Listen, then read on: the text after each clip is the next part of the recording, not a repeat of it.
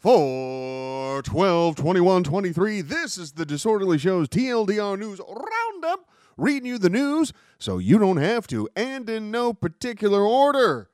Peter Wellen, a corporate security executive from Michigan, is experiencing despair and a sense of abandonment by the U.S. government as he endures harsh conditions, including a lack of heat and the presence of black mold in a Russian prison.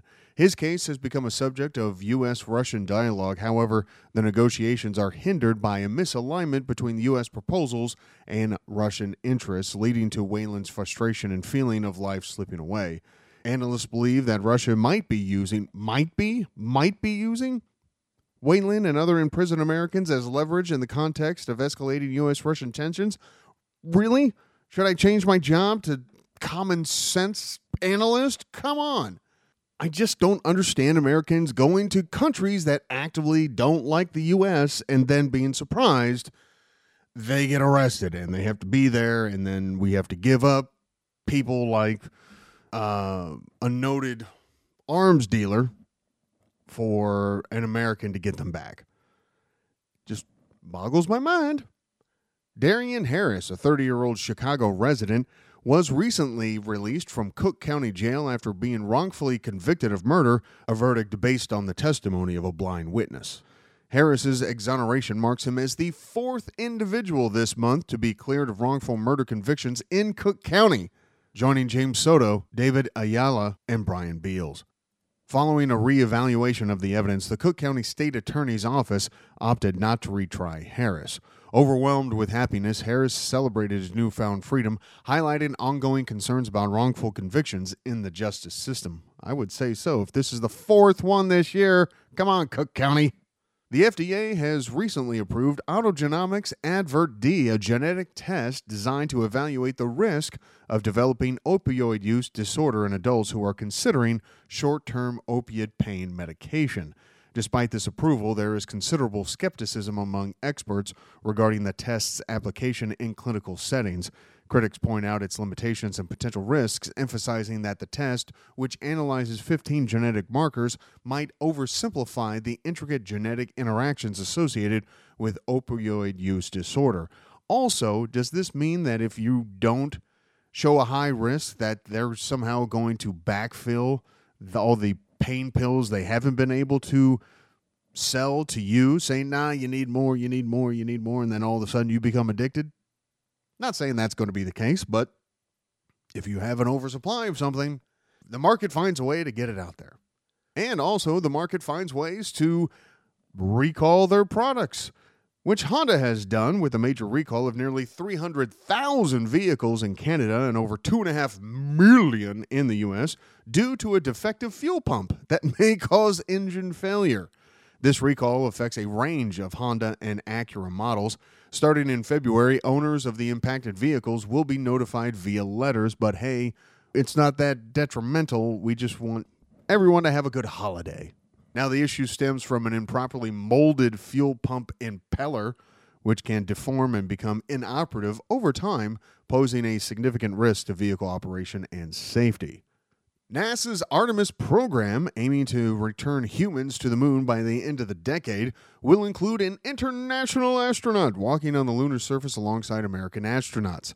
These moon landing missions are designed to accommodate 4 astronauts, with 2 of them descending to the moon's surface while the remaining 2 orbit in spacecraft. Demonstrating a commitment to international collaboration, NASA has opened opportunities for European, Canadian, and Japanese astronauts to participate in these Artemis missions. Ian Kramer, the son of U.S. Senator Kevin Kramer, is currently facing multiple charges, including theft, criminal mischief, and reckless endangerment, following an incident where he crashed through a hospital's garage door. This is not the first encounter with the law. He was previously charged with homicide, reckless endangerment, and preventing arrest after a separate incident where he crashed into a sheriff's vehicle, resulting in the death of a deputy. Angola has decided to leave OPEC, and for those of you who want to know what it stands for, it's the Organization of the Petroleum Exporting Countries. They cite disagreements over production quotas as the primary reason. While Angola's departure represents a setback for OPEC, the impact on the cartel is mitigated by Angola's comparatively modest oil output. This decision follows OPEC's resolution to reduce oil production further in the upcoming year, a move that has sparked discord among some other African member nations. Aaron Curtage, an 18-year-old hacker and member of the hacking group Lapsus, has been detained indefinitely under the Mental Health Act following his involvement in leaking footage of the unreleased game Grand Theft Auto 6. Curtage, who targeted major tech companies including Rockstar Games, inflicted nearly $10 million in damages.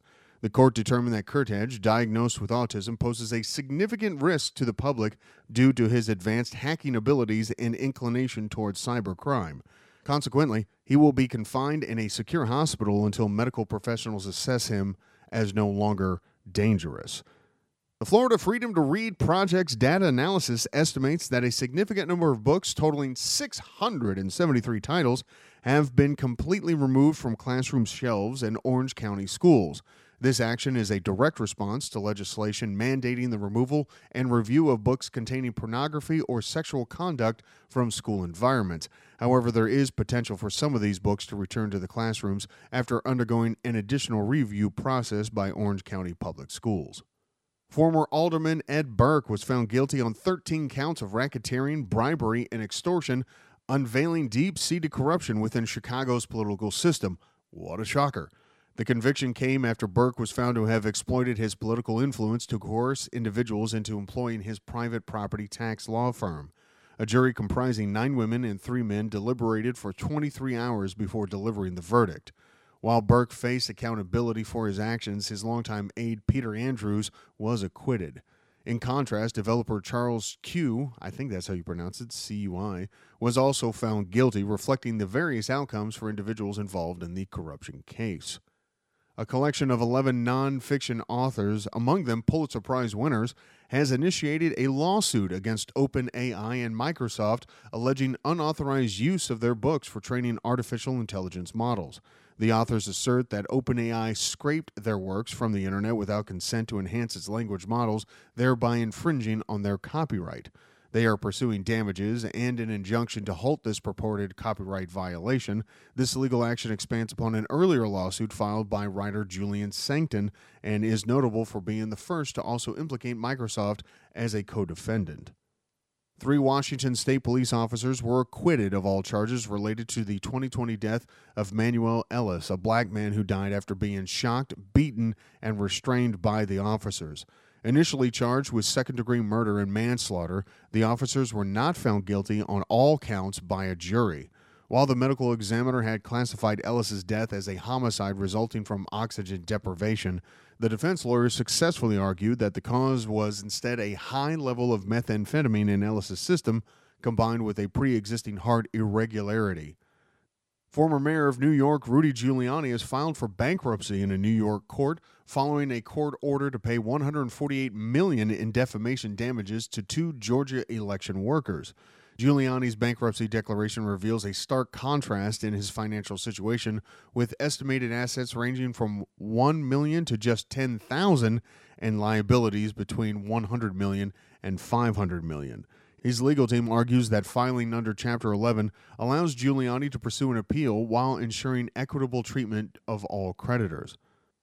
A tragic shooting in downtown Prague has led to multiple fatalities and numerous injuries, causing a shockwave in a country where gun crime is rare. The Czech police have yet to disclose specific information regarding the victims or the precise details of the incident.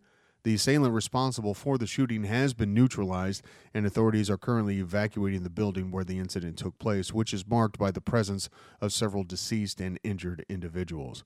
This incident is an uncommon occurrence in the Czech Republic, which has witnessed limited instances of gun violence, with notable previous incidents occurring in 2019 and 2015. And finally, St. Mary's College, a Catholic women's institution in Indiana, recently rescinded its decision to admit transgender women following a significant public backlash. The initial move to alter the admissions policy was met with considerable criticism from various quarters, including social media platforms and members of the college's own campus community.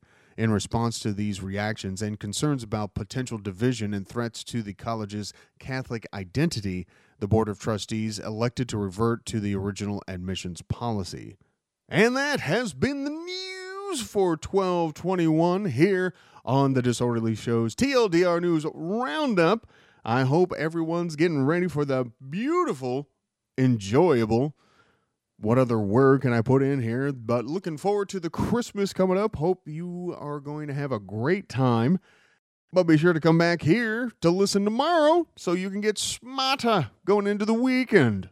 You owe it to yourself.